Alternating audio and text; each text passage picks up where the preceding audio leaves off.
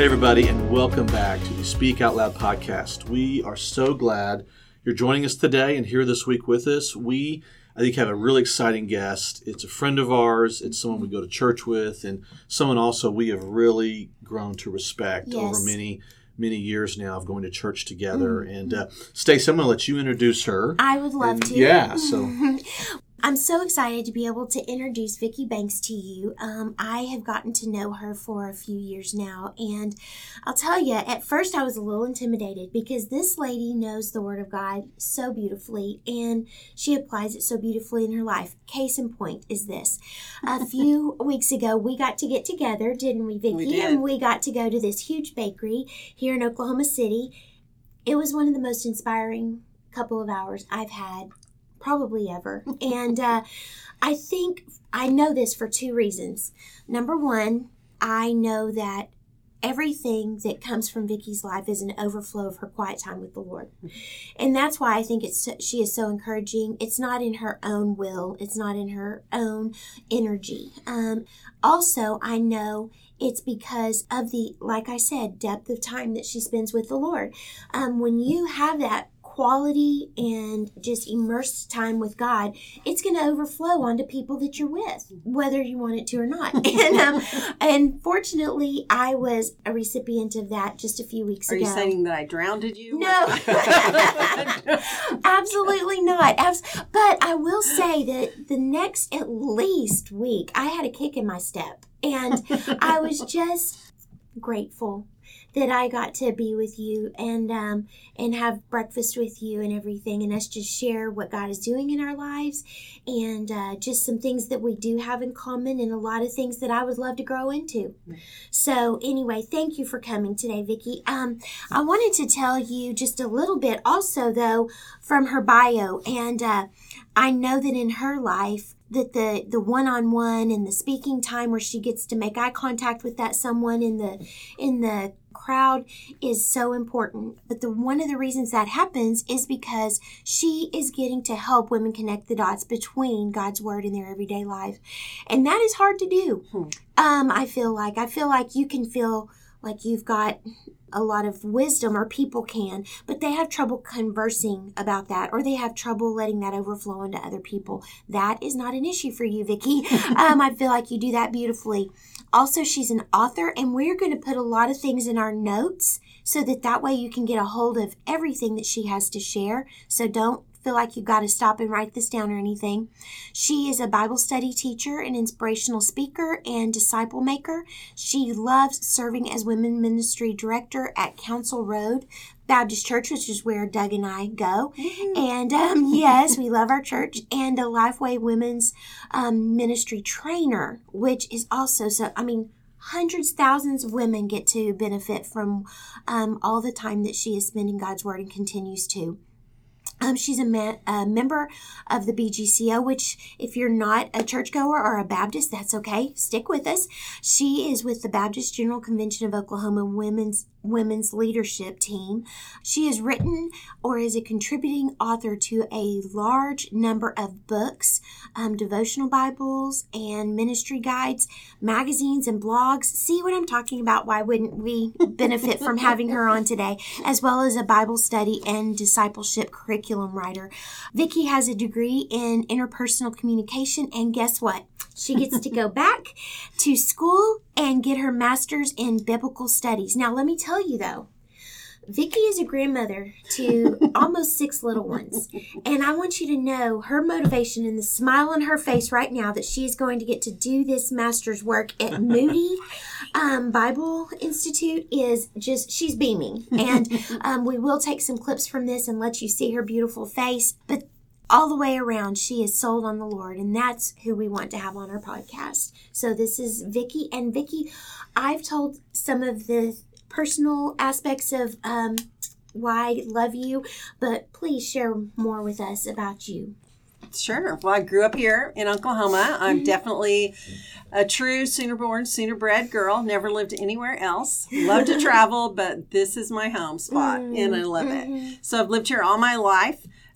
Married my college sweetheart, Brian. We were very different. He's a businessman. I'm a ministry girl, but we both have a heart to impact the world for God. And so we do that together. We've been just celebrated our 39th wedding anniversary. Oh, wow. Yeah, I know that sounds so old. We can't believe it. We have 2 young adult children, both married to incredible individuals. And we had our first grandchild about 6 years ago, and this next week we will have our 6th. So in 6 years, six grandkids. So yeah, they're really trying to age us there, but they are a lot of fun. Yes, she's got some twins down in there. I do. I've got a set of twins, and so that's kind of some personal stuff of what's going on. You pretty much capsulize what I regularly do and what I love, passionately love, is really helping women connect the dots from God's Word to their everyday life. I find even when we learn to study, we don't always connect the dots personally. So I think both of those things are really critical. One, that we know how to study well, but 2, that we also know how to make practical application to the way that we live and breathe and move through this life. So that's really my big passion there. Yes, and a few months ago at Council Road, we had a women's retreat. It went so well. We had missed each other so much, just all of the women in our church because of COVID. And we got to meet in person, be together. And my pencil, and I did use a pencil because I knew that I would want to mark out and change things some. But my pencil was on fire when you were speaking because I knew I was going to need to ask you if I could use some of this stuff when I get a chance to share with people, one-on-one or in a group. And I did. I used it, and I want more. Thank you for being the women's director and teacher and friend to so many women, Vicki. We're glad you're here. My pleasure. Well, we're thrilled you're joining us today and have a chance to join us on the podcast. And I think as the Speak Out Loud podcast and with our purpose, we're here and we exist to share hope and encouragement for those who struggle with mental health and for those who love and support them, which most of our listeners would know this. If you're new, that's Stacy's and our story. That's my story. It's Stacy's story. It's our life and it's our journey. And we know this, and we want to weave this into what we share, is that wherever you are, whatever you're going through, we know several things. 1, God cares. Yes. He cares about you. He cares what you're going through. And 2, He speaks into your life. He speaks into our lives, and He does that through His Word, through the Bible. And Vicki, we really, as we shared a topic with you and say, hey, let's think about this today, we wanted to specifically talk about, hey, how does God's Word, how does the Bible speak into our lives, particularly maybe when we're having difficult seasons, when we're having sad seasons, we're struggling with certain things. It's tempting, I think, at those times to maybe think God doesn't care, God's not listening, God's distant for whatever reason. But it's really in those moments that maybe God's trying to speak to us the deepest, if that's the best way to say it, maybe the most intimately. So we know you're passionate. We know you're passionate about the Word of God, and you're a teacher. So we really were excited to get to have this conversation with you today, just to hear some of your insights into that. What does that look like? How can not just women, but everyone, connect the truth of God's Word into their life, even if their life is really at a low point. Right. And as the Bible says, if they're going through one of those valleys in the shadow of the valley at that moment. So we've got some questions for you. Great. So we would love to ask those and to hear what you had to say. But I'd love just to start off by asking you, because I think this is, while it's not necessarily solely unique to you, I think it is certainly something that's very defining that, as Stacy said, a lot of us would aspire to. But how did you personally just develop such a passion for reading and studying the Bible? Well, first I'd have to back up and say I read it for many years without a passion to do it. I started reading my Bible because I thought I was supposed to. I heard a pastor say at youth camp, you should read your Bible every day. And I thought, well, if a pastor said it, it must be true. I'm a firstborn rule follower, but I don't come from a family where people read the Bible. I didn't know anybody who read the Bible. And so I just started picking and choosing places, a couple verses every night. And I read the Bible like that for about 4 years. And it really wasn't until I went to college at the University of Oklahoma, got involved with the Baptist Collegiate Ministry there, and was taught for the first time how to really read and apply it to my life, how to study it personally. And that was like, black and white to full-blown color for me. That made a huge difference. So really it was being taught how to read and study, how to slow down and ask myself questions when I read, how to read in context, just some very basic things that made all the difference in the world. And once I started reading like that and started applying it to my life, I realized what a treasure trove it really was. Yeah. And then I'm kind of a curious girl. And so if there's good stuff, I don't want to miss out on it. So that just really developed. So really it came from not knowing how to study to being taught how to study, making it part of the regular rhythm of my life. And it became part of the rhythm of my life. And then I fell in love with it. And the more I studied, the more intrigued I got by it. I got about it. And so, yeah, that's kind of how it worked for me. Okay. I think great. a lot of people, when they think of reading the Bible, will say, you know what, it's overwhelming to me. I don't even know where to start. And I don't want to feel convicted or wrong. I know that you can really speak into that, Vicki, because I've heard people share this, that it's just either that, or I feel like a little bit of an excuse that people can use, I can use it sometimes, is it's just hard to understand.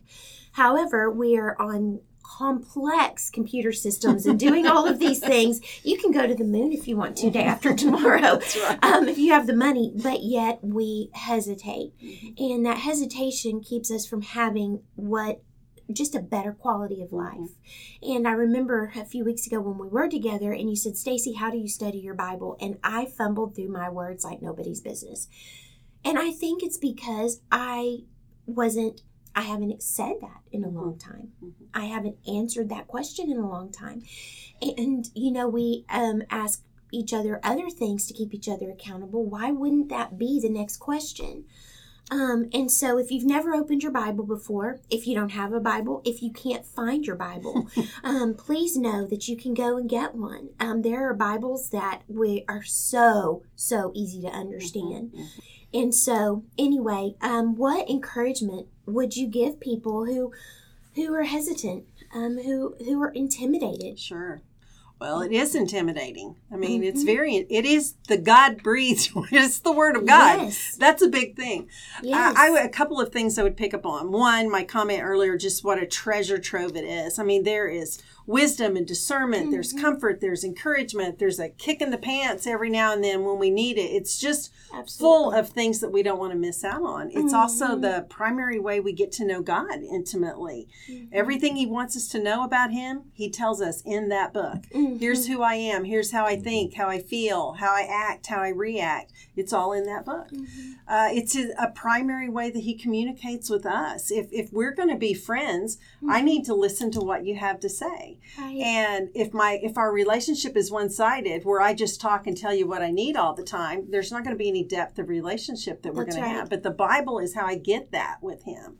If I was talking to somebody who was new to reading their Bible or really struggling, I would really stop and really ask them, really encourage them, one, to work with their wiring. I think that's an important thing that we miss lots of times. Like if I tell you how I study my Bible, it may not work well for you. God wired us differently, so it only makes sense that we would come to Him differently. I'm going to guess Doug's probably a read through the Bible plan kind of guy. Yes. So he, yes. Am I that predictable? I'm just very structured. Yes. Disciplined, loves to read, loves the knowledge. Theological. I mean, that's going to work for him. Now, if that's the only way I tell you to read the Bible, it's going to take you how many days before you think I'm a washout? That's right. This isn't for me. About 4. Yeah. I'm going to guess that you probably like smaller chunks of reading at a time because you want to really think about them. You probably have even illustrated a couple of verses. Now, if I tried to have Doug illustrate verse every day, he'd be like, oh my gosh, I'm done. Sure. I'm out of here. Sure. So I think learning to work with our wiring, even what we read, how much we read, whether it's 5 chapters a day like a reading plan or whether it's a chapter a day. Like I'm going to read through the book of John. Yes. And I'm going to read 1 chapter a day.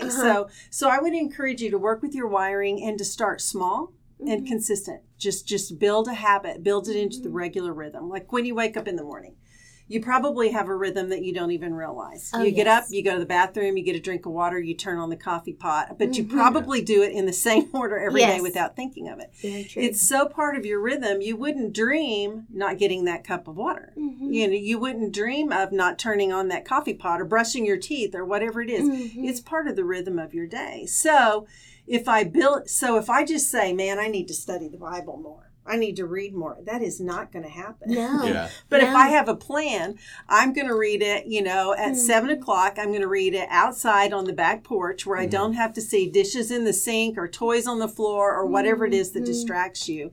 My husband will go to work an hour early every day so that he can read the Bible when nobody's there. If I went to work an hour early every day, I would do work because that's what that place represents to me. So sometimes I think you have to try some different things, but there's so many beautiful ways. And I know you mentioned earlier we're going to put some stuff in the show notes, but I've got several PDFs. One has to do with one size doesn't fit all is what it's called, that what works for me might not work for you. So here are a lot of different ways we can read. Here are a lot of different types of questions you can ask yourself, things you can do in that time. Anything from 7 minutes a day to an hour. I mean, there's ways to get good, meaty time with God if we are just consistent, if we're working with our wiring, and if we have a plan that works for us. And I think it was so providential. And you kind of mentioned about the Read Through the Bible plan in 2020. So not knowing the pandemic's coming, our church our pastors and leadership had decided, I'm sure several months earlier, hey, we're going to make a big push across our entire church to read through everyone to join together, read through the Bible in 2020. And we had a shared plan and a guide, and it ended up becoming it became huge for so many of us because it was our support when March of 2020 hits and all of a sudden our worlds are turned upside down. And two, what I found, it was really helpful for me and maybe for others, I really appreciate you saying one size doesn't fit all. Because I think so often we think of if I don't do it a certain way, I'm doing it wrong. Well, I found for me, and I don't travel all the time, but I do have some long drives from my job. And so if I ever fell behind, a beautiful thing, at least in our modern world, is I could put on the Bible app. Absolutely. And I could catch up through 10 chapters of Leviticus that I was falling asleep in, maybe trying to read through, and absorb it and just listen to it as I'm driving. And therefore, too, I didn't feel defeated. I wasn't like, oh my gosh, how am I ever going to, I'm 3 weeks behind, how am I ever going to get caught up? I could knock out some large chunks like that. I can't believe you brought up that example. One of the PDFs that will be in the show notes is one called How Will You Read Your Bible? And I start out by talking about in 2020 when our church decided to read through the Bible. And that is not the way that works best for me. And I thought, oh no. And I know it's valuable. I've read through the Bible many times. I love the practice. I love the, all the benefits that come from it. But to read through it in a year on a daily basis, that's just not what works best for my wiring. But I wanted to support what my church was doing. And so I chose to do it. Well, it did, like you said, by March when the world collapsed and we're all on that app sharing, this is what I heard today when I read it. It was so encouraging. So I would say sometimes I think it's valuable even to do things that aren't easy for us, and to push ourselves a little bit. And one of the things that made it doable for me was the connectivity to it. And so some people do better with the Bible if they read it in conjunction with somebody else. So accountability is an important thing. So maybe if you've struggled before, but you really wanted to do it and just couldn't hang with it, maybe it's good for you to do there's a couple of, there's a She Reads Truth and a He Reads Truth. They have apps, they have websites, and they're Bible reading plans that you do in community. And sometimes that's helpful. Or sometimes it's helpful just say to a friend, man, I am struggling with my Bible reading. Would you mind doing the same thing with me this month? And would you mind, every Monday giving me a call and just checking up on me, asking me, what I'm learning or whatever? I mean, I learned in college that people don't do what's expected. We do what's inspected. And it's just a hard truth about ourselves. But sometimes I need a little help to help me through. So even that experience was hugely valuable for me, even though the next year I chose to read the Bible in a different way, a way that more works with my wiring. But that was a beautiful thing and did help us feel connected in a very disconnected time. So that was really powerful. It was very valuable. You also mentioned audio Bible, which I think is important. When I say it's important to find how you find what works with your wiring. Mm-hmm. A lot of people love to read the Bible, like when if they have long commutes to work, they listen to it online, or they listen to it, through an app on their phone or whatever while they're driving. A lot of people do it while they walk in the neighborhood. That does not work for my primary form of reading. My mind is very busy, and I constantly realize, I'm not listening anymore. Right. So it doesn't work as my primary form of reading. Now, I have listened to the Bible a lot, and so I do think it's very valuable. There are times when if I woke up late, whatever, and I can't do what I normally do in the morning, I will listen to it while I'm putting on my makeup. I've put on my makeup a lot of years now. It doesn't take me a lot of concentration, so I listen to it. And then when I get in the car to drive to work, I listen to the same thing again. So I will listen to it a couple of times. But that's important to know. Some people love to read the Bible on their phone. There's so many incredible Bible reading apps on your phone. Other people get distracted by the phone.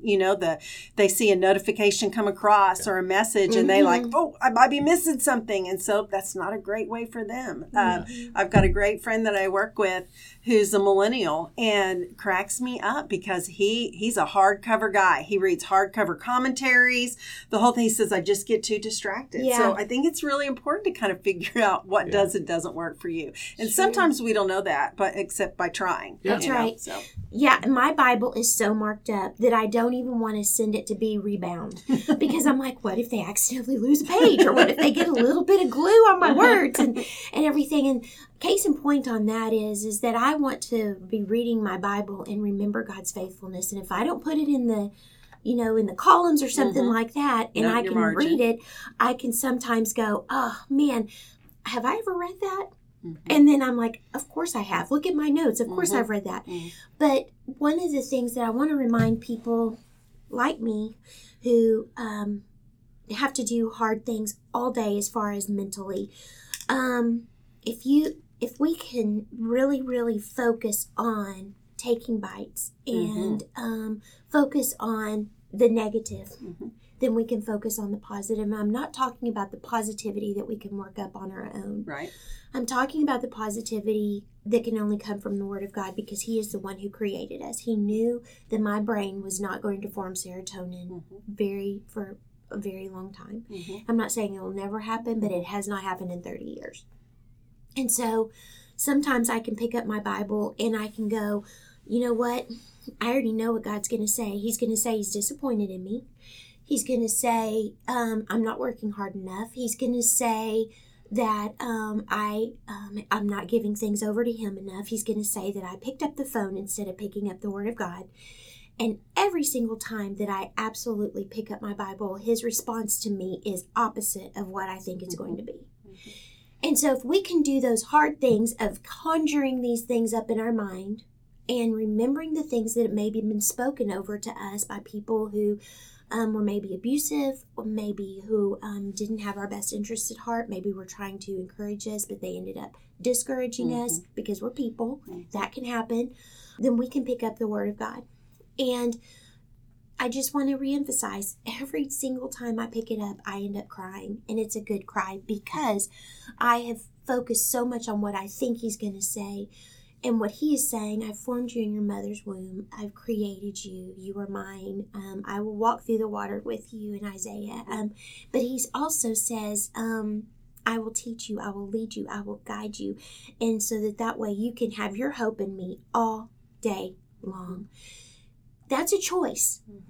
The things that Vicki is talking about, that Doug is talking about, those are physical choices that we have to make. And I choose to do those things on the days that I want to have a successful day.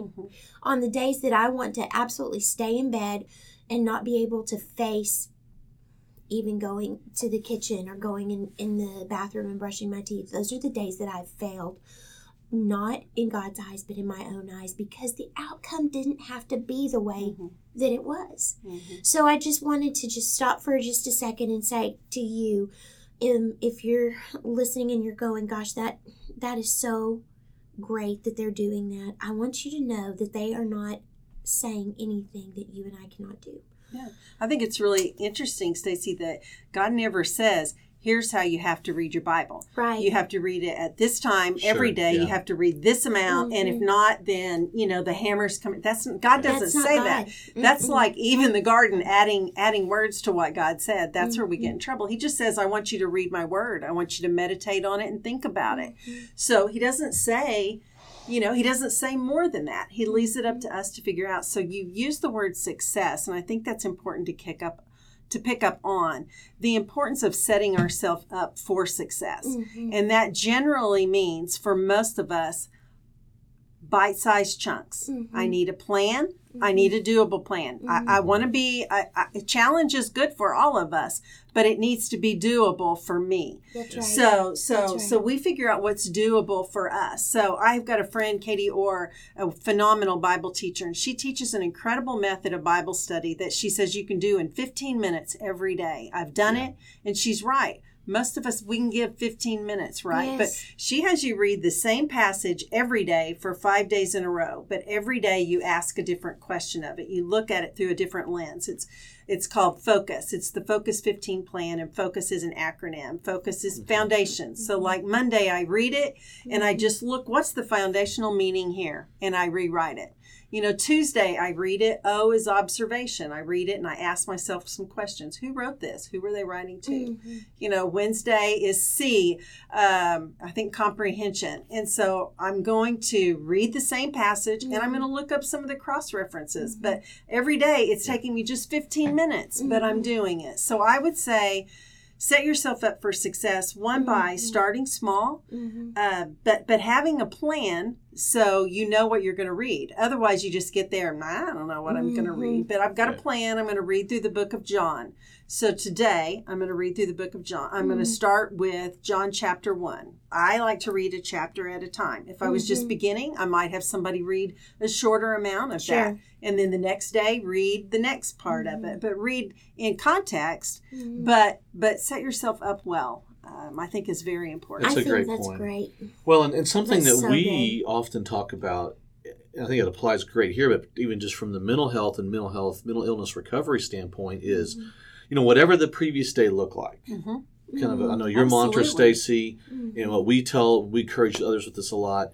If yesterday was a bad day, and putting it into this context, if you've struggled, if you've skipped, if you've not been able to keep up with what you'd hope to do with this, just do the next right thing. Yeah. And it can be that simple step. If you're doing, say, Start that again. Focus 15 plan, you struggled a few days, just pick back up with it. And I think, instead of beating ourselves up, and then we quickly get overwhelmed, like, oh my gosh, almost like when I was trying to do the read through the Bible in a year, if I had not had the audio version on those long drives to get me kind of in chunks caught up, I would have felt defeated. Sure. Because I was like, man, I've just, with some of those more kind of, for lack of a better word, dense Old Testament books that you really got to dig into, I was falling behind. A lot of dead birds. And yeah. A lot of laws and a lot of dead birds. That's right. So I think that doing the next right thing, taking the next right step is important for this principle, just like it is, we talk a lot about in our mental health recovery, if that's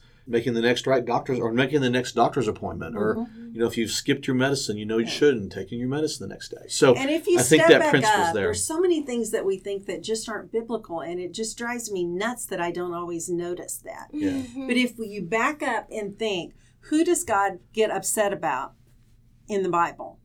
He gets upset about hypocritical church people saying one thing and doing something else. Sure. He doesn't bring the hammer down to people that are saying, well, I didn't read my Bible Tuesday and Wednesday. I mean, he's not like, you're a washout, I'm done with you. Who he gets upset with is people who are blatantly disobedient. I'm telling you to do something and I'm doing something else. I'm not doing it. That's who he gets upset with. But we read all sorts of things into his character that the Bible does not tell us are true. That is so true. And I want to warn you, though. If you start reading your Bible and you sit down and you just say, God, teach me, show me, love on me through your scripture, you're going to want to do it the next day because he is just that sweet and he is just that faithful. He disciplines us in love. And so many people that listen have not been disciplined in that way. And that's where we get the idea that he doesn't. but that is not true. And like Vicki was saying a few minutes ago, we have so many mislearned things, so many outright lies in our mind. And so I do want you to know, though, it is very contagious once you start reading the Word of God and asking God, just please help me to want to do this, and help me to learn, and help me just to long for you and the healing that can come from you. Absolutely. It's a whole different ballgame, you guys. I think this discussion really kind of flows right into this next question I had, which is this, Vicki. Often, especially for someone that's struggling with mental health, maybe, I think just like you were saying a minute ago, Stacy, maybe you've had a lot of negative messages kind of put into your brain, and I think you said it too, Vicki, we oftentimes translate those things onto God's character that aren't true about him at all. Right. So for many, they may not feel like opening a Bible. Maybe it's feelings of shame, fear of judgment, feeling that God is distant. I know for a lot of folks that are maybe battling depression or other things, you can be angry at God. It's like, why am I having to suffer in such a way? So for people that are really struggling in that position, how does God speak into someone's mental health struggle through reading his word, through the Bible? And secondly, what is something that if someone were to pick up their Bible and begin reading it, what might they be surprised by once they start doing that? A couple of things come to mind. One is the curious cast of characters that God includes in the Word of God. They struggle with anxiety. They struggle with depression. They struggle with sexual impurity. They struggle with everything we struggle with today. Sure. And that's who he included in the Bible. That's who he includes in his bloodline, of the bloodline of Jesus. So I think that if you're not familiar with the Bible, you might not realize that you're in there somewhere. There are bits and pieces of all of us. And he uses all of those things. He uses, no matter what our emotional makeup, our mental makeup is, all of those things he uses. And we see different pictures of them in the Word. I mean, Moses struggling with anxiety, David in depression. I'm sure there are people who have never experienced depression that probably read through the Psalms and get halfway through it and are like, good gosh, man, get over it. Because they're or they've never experienced great grief in their life yet or whatever. But he has specifically included people in the Bible who struggle with mental illness as well as all manner of things. So there's that might be surprising. The other thing is who he is, who his character is, and we just can't get a proper read on that unless we constantly have our nose in that book and are thinking about it and trying to and are really pondering it regularly. So we get a better picture of him. And then I also think one of the things that Scripture assures me of over and over again is that God gets me. And when you're struggling with your wiring, with your, mental, your emotional wiring, it's very easy to think that nobody understands me. I don't understand me. I don't know why I'm this way. I don't know why I think this way. I feel like I'm not supposed to, but I don't know how to not to. Well, a passage I go to over and over and over again, Psalm 139, has been critical in my formation. And it is this beautiful passage that starts out by saying, Lord, you've searched me and known me. You know when I sit down and when I rise up, you understand my thoughts from afar. Wow. Now that is manna to a hurting mind, right? You understand even it goes on to say in verse 4, even before there's a word on my tongue, you know it well.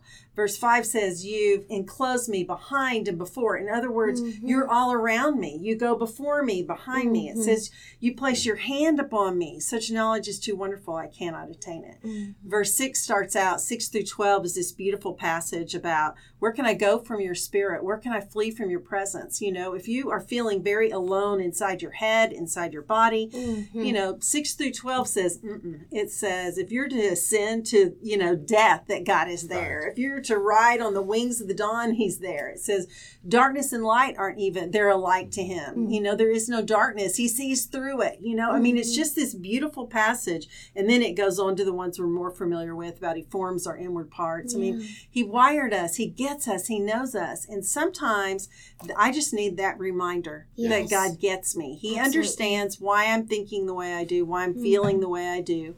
I need his word to help me reprogram that sometimes. But it's good to know that there's a God who gets me. And I don't get in trouble for being who I am. I don't get talked down to for being who I That's am. huge. I get help. great. I get encouraged. Yeah. But I don't get beat up. I mean, Right. he's the last person that's going to beat me up. Right. I mean, And that's okay. See, I told you.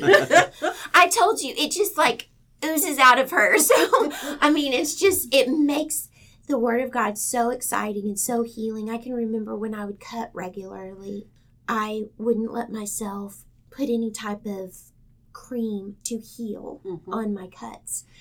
And once I was getting to where I was cutting less and less, and I was getting to the point where I was like, you know what, that pain isn't maybe what I should inflict on myself for a mistake. I would put an ointment on it, and it was a healing balm, and I would get relief. It would stop the bleeding, and it would heal it faster. When we open God's Word and we're going, God, I am hurting. Everything that I feel hurts. Everything that people say to me, even if it's positive, hurts. Getting up hurts. Walking hurts. Taking bites hurts. That is what God's Word is. It is a healing balm. It is intended to make things better, not for us to be browbeaten, like you're saying, Vicki. well, in the Word, it's truth. And so the things that we beat ourselves up about, they're not necessarily truth. But when God speaks to us about who we are, when he talks about identity in his Word, he's speaking truth. And truth is healing. Yeah. Truth is not condemning. Truth is healing. And when God speaks it anyway, it's a healing. And so I need that. I need the reminder because I can get lost in my head. Me too. And, the videotape can keep playing forward and I've gone way away from where I should have been. So I need to keep coming back to the Word for reminder, this is who God says I am. This is who he says he is, not like some bad church experience I had or, somebody who in the name of God supposedly, said something to me that was that was harmful instead of healing. I need to continue to go there so that I'm reminded of what the truth is about who he is, who he says I am. I love there the is word healing. you used a few minutes ago, clarification. And that's what I feel like it is. It just cuts through all of the things that we can tell ourselves, and it is clarification. It is truth. I love that. I love that. Well, Vicki, I want to take us to even more so a personal level with you, if you don't mind. We would just really, really appreciate it if you would share with us a season in your life where the Word of God has been your source of hope and your source of help, even in the midst of suffering or disappointment. And I've heard you share some of this at different times, and you may even be sharing a different time today. I know there was an extended season where you were suffering. It wasn't just like occasional tough day here and there. Would you talk with us about how God used his Word to just really sustain you? Just go wherever you want to with that, Vicki. There are several things that come to mind. The big one that you're referring to is definitely the most dramatic instance. And it was 2006, 2007. I was, doing my thing and leading Bible studies, discipling women. My oldest child was a senior in high school, and she was a vocalist and a class officer. So there were all sorts of events and, voice recitals and all sorts of things that we were celebrating. And when suddenly we had my mom and my husband's mom passed away in the same week. And this is the very end of my daughter's senior year. 2 months before that, the patriarch of our family, our grandfather, had passed away. We were from a very small family. We each just have one sibling. Brian's parents were both only children, so he has no aunts, uncles, cousins. So our family's very small, live within 15 minutes of each other. So you take out both moms, and that is significant. His mother had been ill for a long time. We'd said goodbye to her many times. We'd watched her suffer. It was awful. My mother was perfectly healthy. And I was actually alone with her in the middle of a conversation. And when suddenly she just quit breathing. So it was this bam, bam of like, you can't catch your breath. Then my daughter graduated and left home. My first child leaves home. our family pet died. My dad was diagnosed with terminal cancer. I had two grieving father and father-in-law within 15 minutes of my house. My dad was not going to recover from that. And it was very, very difficult. Did all the chemo, the doctor's appointments, and all of that. And anyway, about a year into, right after our mom and mother-in-law died, it was very, you're probably, there's no typical form of grief, but I probably, did what most people would think is more typical. And about Christmas, I thought, you know what, I think I'll be okay. I think I can decorate again, and I laid down to bed, and the craziest thing happened, and I still can't find words to explain, which is really maddening for a communicator, but it was this overwhelming darkness, that like suffocating darkness. It was like quicksand and lead and gray, and I couldn't see past it. And it was, anxiety attacks, things I'd never had any even frame of reference for, and this relentless videotape in my head. Everybody's going to die. You're going to lose everybody you love over and over and over. And I love very deeply. Yeah. And the thought of that, I couldn't keep doing that over and over again. And there were so many things. I had led Bible studies for probably about 25 years weekly at that point. Had traveled around the country. Yeah. I had written a book a couple years earlier that every chapter looked at a face-to-face conversation Jesus had with a woman when he walked on the earth to see what we could learn from him. And I had traveled for about 4 years sharing that twice a month in retreats. And what was amazing was even when I couldn't even focus hardly to read my Bible, it was those messages that he brought to my mind. It was all that time in the Word before that he used to encourage me. Like one of them I talk about is Mary and Martha. And there's this, there are 3 different times in Scripture we read about him encountering them at least. And one of them is when their brother Lazarus dies. And they are grief-stricken. They told him, if you had been here, our brother would not have died. Both of them say that separately. And so what was the thing that I went around the country telling everybody else to do? What treasures from that passage? One was make sure you run to God and not away from him. So when I was struggling even to keep my head above water, I kept hearing this voice in my head say, run to me and not away, run to me and not away. The second point I shared, this was all in a point about how do you deal with conflict with God when you're brutally disappointed with him. So run to God and not far away. Second is to share your honest emotions. Both of them. You could read it and think, man, they were mouthing off. Really? They were telling Jesus. They knew who he was. You know, Martha knew who he was. The disciples were still kind of scratching their heads, but you can tell from the context, she knew who he was. Lord, if you'd been here, my brother would not have died. They don't get in trouble for that. I mean, what does he do? When Mary comes to him at his feet, Lord, if you'd been here, my brother would not have died. He cries too. Yeah. I mean, the shortest verse in the Bible, Jesus wept. He's moved by the depth of their despair. And so it was these truths of God's word that he would bring to my mind over and over again, these nuggets. There was a verse I printed out on a card, I put on my bathroom mirror, I kept in the pocket of my robe when I couldn't get dressed, in the Psalms that says, I would have despaired unless I had believed I would see the goodness of the Lord in the land of the living. I must have quoted that verse to myself, I don't know, hundreds of times. The reminder, I don't have to wait to heaven till this gets better. There is goodness to be seen here. And I really went on a mission then at that point to try to find the goodness of God, to look for the sights and sounds of his presence in my everyday life. But it became I think of Philippians 4:6 that says, be anxious for nothing, but in everything by prayer and supplication with thanksgiving, let your requests be made known to God. And I knew that verse. I had memorized it probably 20 years earlier. But for some reason in that season, it was the with thanksgiving that I couldn't get away from. And so when that videotape would start to play through my mind, I would literally out loud and quietly, silently start thanking God for every possible thing I could think of that was good about him, that was good about the world. I mean, and would just literally make my list, like counting your blessings, name them one by one. But that prompting came from a scripture passage that I had read long before. I had fortunately heard a friend whose husband had committed suicide years earlier and had interviewed her extensively about dealing with grief for my book. I didn't realize how desperately I was going to be needing those.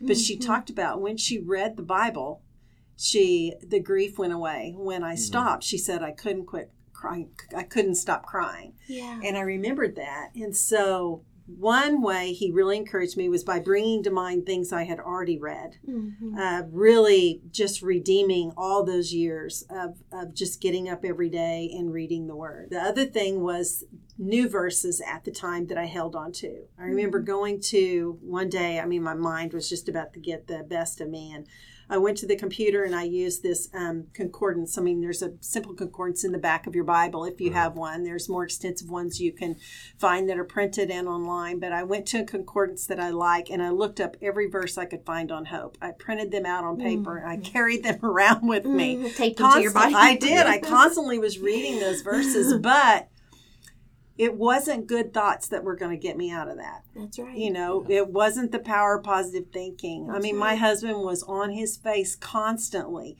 there, but it was the Word of God that gave me hope, that helped me see it when I couldn't see it. I knew it was there. I'd been in the Bible. Yeah. You know, I knew even when I finally thought, well, maybe I can start to teach in church again. I couldn't for quite some time because I couldn't talk about anything meaningful without crying.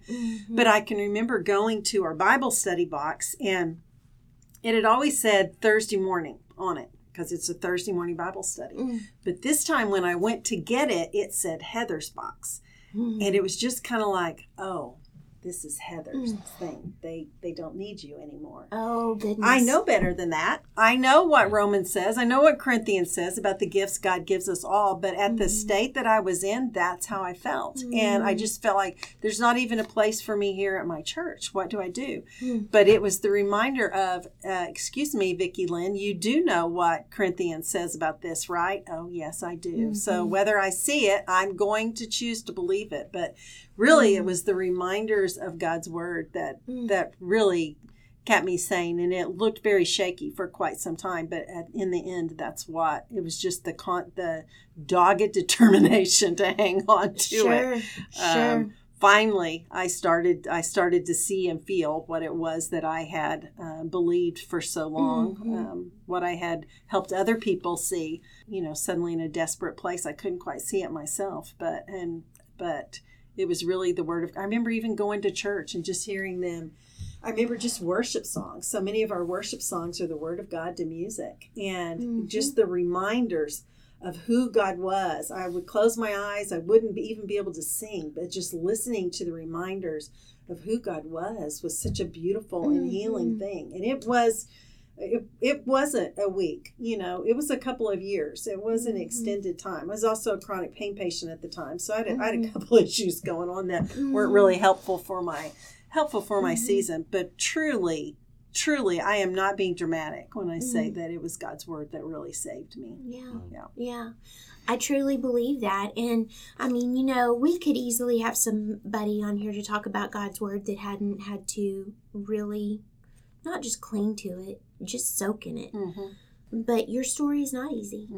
It wasn't before that. And so I'm just really thankful. You guys, please listen to the fact that this is not just a religious person coming on just saying, you know, that God is some mighty God that is, of course he is, but that's just not ever going to be relatable to you. Everything Vicki has just said says how relatable he is. Not only that, how in love he is with you. Even if you've pushed him away up to this point, today can be a new turn for you. Absolutely. As Doug said earlier, it's a new day. You That's get right. to start again every That's day. right. What His a great mercies thing are that new. is. Yeah, that's right. What's your favorite one? This is a tough one, Vicki. I know this is going to be a tough one. She can quote probably a lot of the Bible. I know this to be true. But what is a favorite passage for you that you consistently go through? Just you can even say more than one, but what do you think? Well, I mentioned Psalm 139 earlier, and the reason Yeah. why I have it memorized is because I had to memorize it. Okay. I had dealt for years with huge feelings of inferiority, Mhm. and I did a Bible study on that passage, and it was life-changing for me. And so I just slowly but surely started memorizing it, and there I go back to it constantly to remind myself of the truth of who I am, of who God is. It has been beautiful to me in all sorts of seasons for very different reasons. It's also the passage I read the morning before I went to the hospital when my first niece was going to be born, and we were so excited. It was an induced pregnancy, so we knew when she was going to come. And I just remember as it came up in my normal Bible reading plan that day, thinking, well, how cool that you would remind me of this verse, that of, you know, how she's been knitted and formed, and they cut the cord and she quit breathing and she turned blue, and there's a hole in her diaphragm they hadn't seen, and she's med flighted to another state, and I mean, all manner of craziness broke loose. And I just all day long I kept thinking, you knew this, you know, you knew this. And the thought that he wasn't up in heaven running around going, oh my gosh, what are we going to do, what are we going to do, exactly. was comforting. I didn't know what he was going to do, but the thought that he wasn't panicked, that he knew that he was the same God who says in Romans that he will work all manner of things out for good, you know, whether she lived, whether she didn't,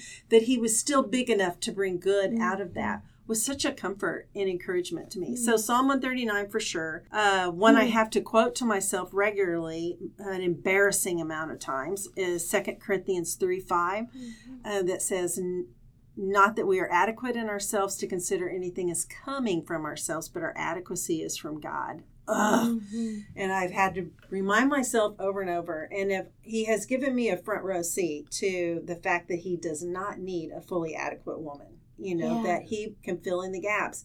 If I'll just show up and be faithful to what he said, if I'll read my Bible so I'm ready whenever it comes up, then I've got something worth sharing. Over and over, but the number of times I have had to quote that to myself and remind myself still, 40 years into reading God's word regularly, that's okay. Yeah. It's not about your adequacy. He's big enough to fill in your gaps. The renewing of our mind is something we all have to do. We all have to be about, no matter how far or how close we are to God. We have to be vigilant about it because we are all targets of deception. I mean, we absolutely are. We live in a very worldly world, and it's very easy for us to start to adopt worldly thinking as well as, as you're talking about really difficult issues of mental health that messes with your head. So we all have to be vigilant of that, no matter what our issues are or aren't. We're all, our heads are vulnerable, and we're going to go the way we think. How we think is going to affect how we feel is going to affect how we act. That's and how we react. So the head, that renewing of our mind, constantly putting scripture in, meditate. What does this mean? What does this tell me about who God is? What does this say about who I am? I have to constantly read that and think about that because I need it to keep my head straight. Something that keeps coming to mind when you're talking about you had already been in the Word of God. You didn't go to the Word of God only as a 911. Right. I can remember people asking us all the time, why did you wait so long to go to treatment for eating disorder? And also, for the suicidal tendencies and all these kinds of things. And I thought, what I was doing, even though I had a doctor and a nutritionist, all these things was not working. And I was getting worse and worse and worse. And so finally less and less hopeful. Feeling of anything changing. Yes, devastatingly hopeless. And then an opportunity came financially, and all of the things fell in right before I was wheelchair bound even. And I can remember going to treatment. And when I went through the doors, I saw couple of dozen roses from Doug, and he, on that card, and I've mentioned this before, said, make it work. Well, what did I need to make work? I needed to get in there and learn tools. Why? Because eventually I was going to go home. Right. And I wasn't going to be able to leave those tools at the door of the mental hospital that I was in for 4.5, 5 months. I was going to need to take those home. Why? Because living only in the mental hospital was not going to be my reality. Right. I needed to learn things that were going to be sustainable for when I was in my home by myself staring at a peanut butter and jelly sandwich. And there are some people listening right now, and you may be contemplating, do I need to get help? Well, case in point on all of this is if you do the hard work and you do the things that are necessary by reading God's word, by going to get help, when you are in a crisis situation, when you're in a difficult situation, and you may not be surrounded by a lot of people who are able to speak into your life at that moment, you'll have the tools. You'll have the tools. Well, as we close things off, Vicki, we always ask people what is giving them hope today, because mental illness, we see a suicide rate that is skyrocketing, and it's getting less predictable in some ways, and in some ways we see it as a trail that's been blazing for a long, long time. And hope is a word that I feel like if you can't see hope, then even in Scripture it says the people will perish. So what is bringing you hope today can be several things. We just don't put a cap on it. What's bringing you hope? I think one thing that's happened, I made a change. I don't know if it was a year or two ago, but I started reading my Bible in the back porch. Yeah. And I've always been a comfy chair Bible reader girl, but I started reading on the back porch. And there's something about reading while birds are singing and chirping and flowers are growing and trees are green. It reminds me, because this world has gotten so messy and so dark. And it reminds me that creation is still happening. God's still at work. Goodness is still happening. New life is happening every day. New flowers are blooming. New birds are being born. And there's something just very hopeful about that, about the wind moving through my hair when I'm reading. I mean, that's hopeful.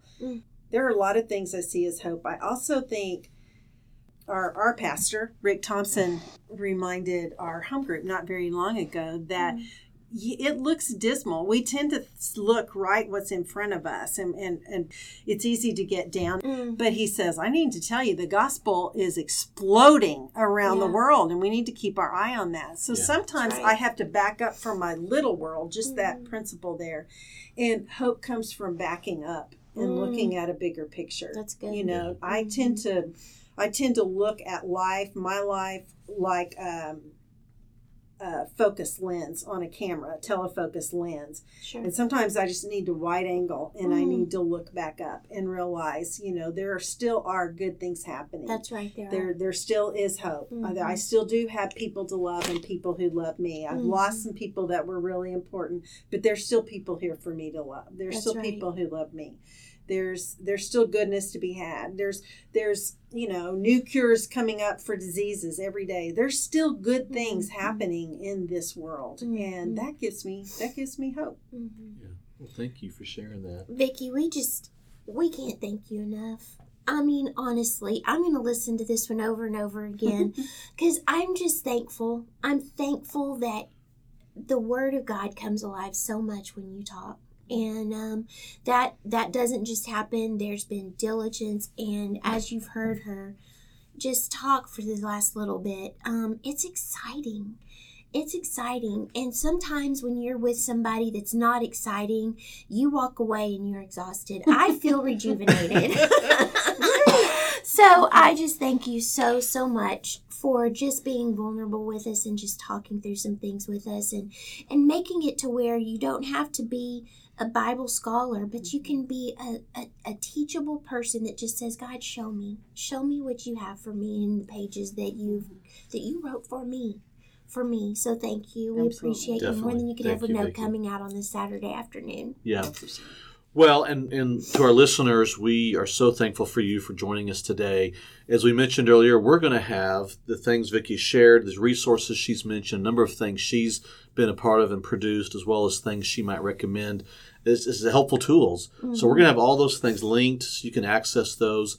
Also, we would love for you, just recently we have updated and launched a brand new website for Speak Out Loud.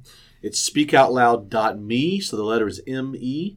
We wanted to create a one-stop shop where if you're looking for any of the resources that Stacey or that we offer together, from this podcast to her book to speaking engagements with Stacy, where you might be able to reach out and connect with her about speaking, just any number of ways. We wanted to make sure you could just go to one spot and have access to all those things. So it's speakoutloud.me. There's also a way you can communicate with us there at stacy@speakoutloud.me. But you can just fill out a form on that and send us a note if you'd like to do it that way. So please connect with us there. We'd love for you to connect with us on our social media pages on Facebook and Instagram. Some of you are with us over last year.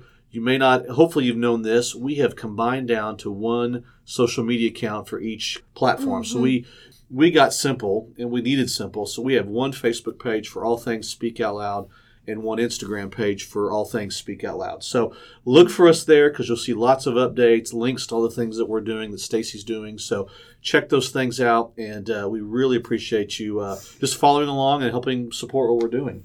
Absolutely. One of the best things that you can do to help us out is to go on everything and like and leave a rating where it is appropriate to do that. One of the main reasons we want that is because that helps the word get out. We do this because we love you. We care about you. Yeah. I have some speaking engagements that are coming up that are local, which is a lot of fun for me, because then I can invite you. I speak to a lot of people who I'll never see again, possibly. And when you get to look out and see people that you know, it is just comforting. And God's put some really great things on our hearts in order to be able to share with you. And so I hope you'll do that. If you're in Central Oklahoma or in Oklahoma anywhere, coming up here in kind of middle of November 11th, 12th, and 13th, Stacy's one of the featured speakers at the Women of Merit Conference, which is being held in Norman, Oklahoma. Mm-hmm. So you can find out more on their website, and we'll also try to have some links to that on the show notes for this and other episodes. So you could find information if you do want to check that out and maybe attend and be a part of what that event is. We would love that. I would love to be able to hug your neck, and we'll have all of our merchandise there and everything, which is very little. So anyway, we love you guys. We appreciate you so, so much. This is not just about us getting to share to you. You share so much great things with us, and we read it all. There's a little process that it goes through in order for it to get to me, but I want you to know that what you write to us matters so, so much, and so we want you to know that you matter. You matter so much. Thank you so much for listening, and thank you again, Vicki, and until next week, we'll see you next time.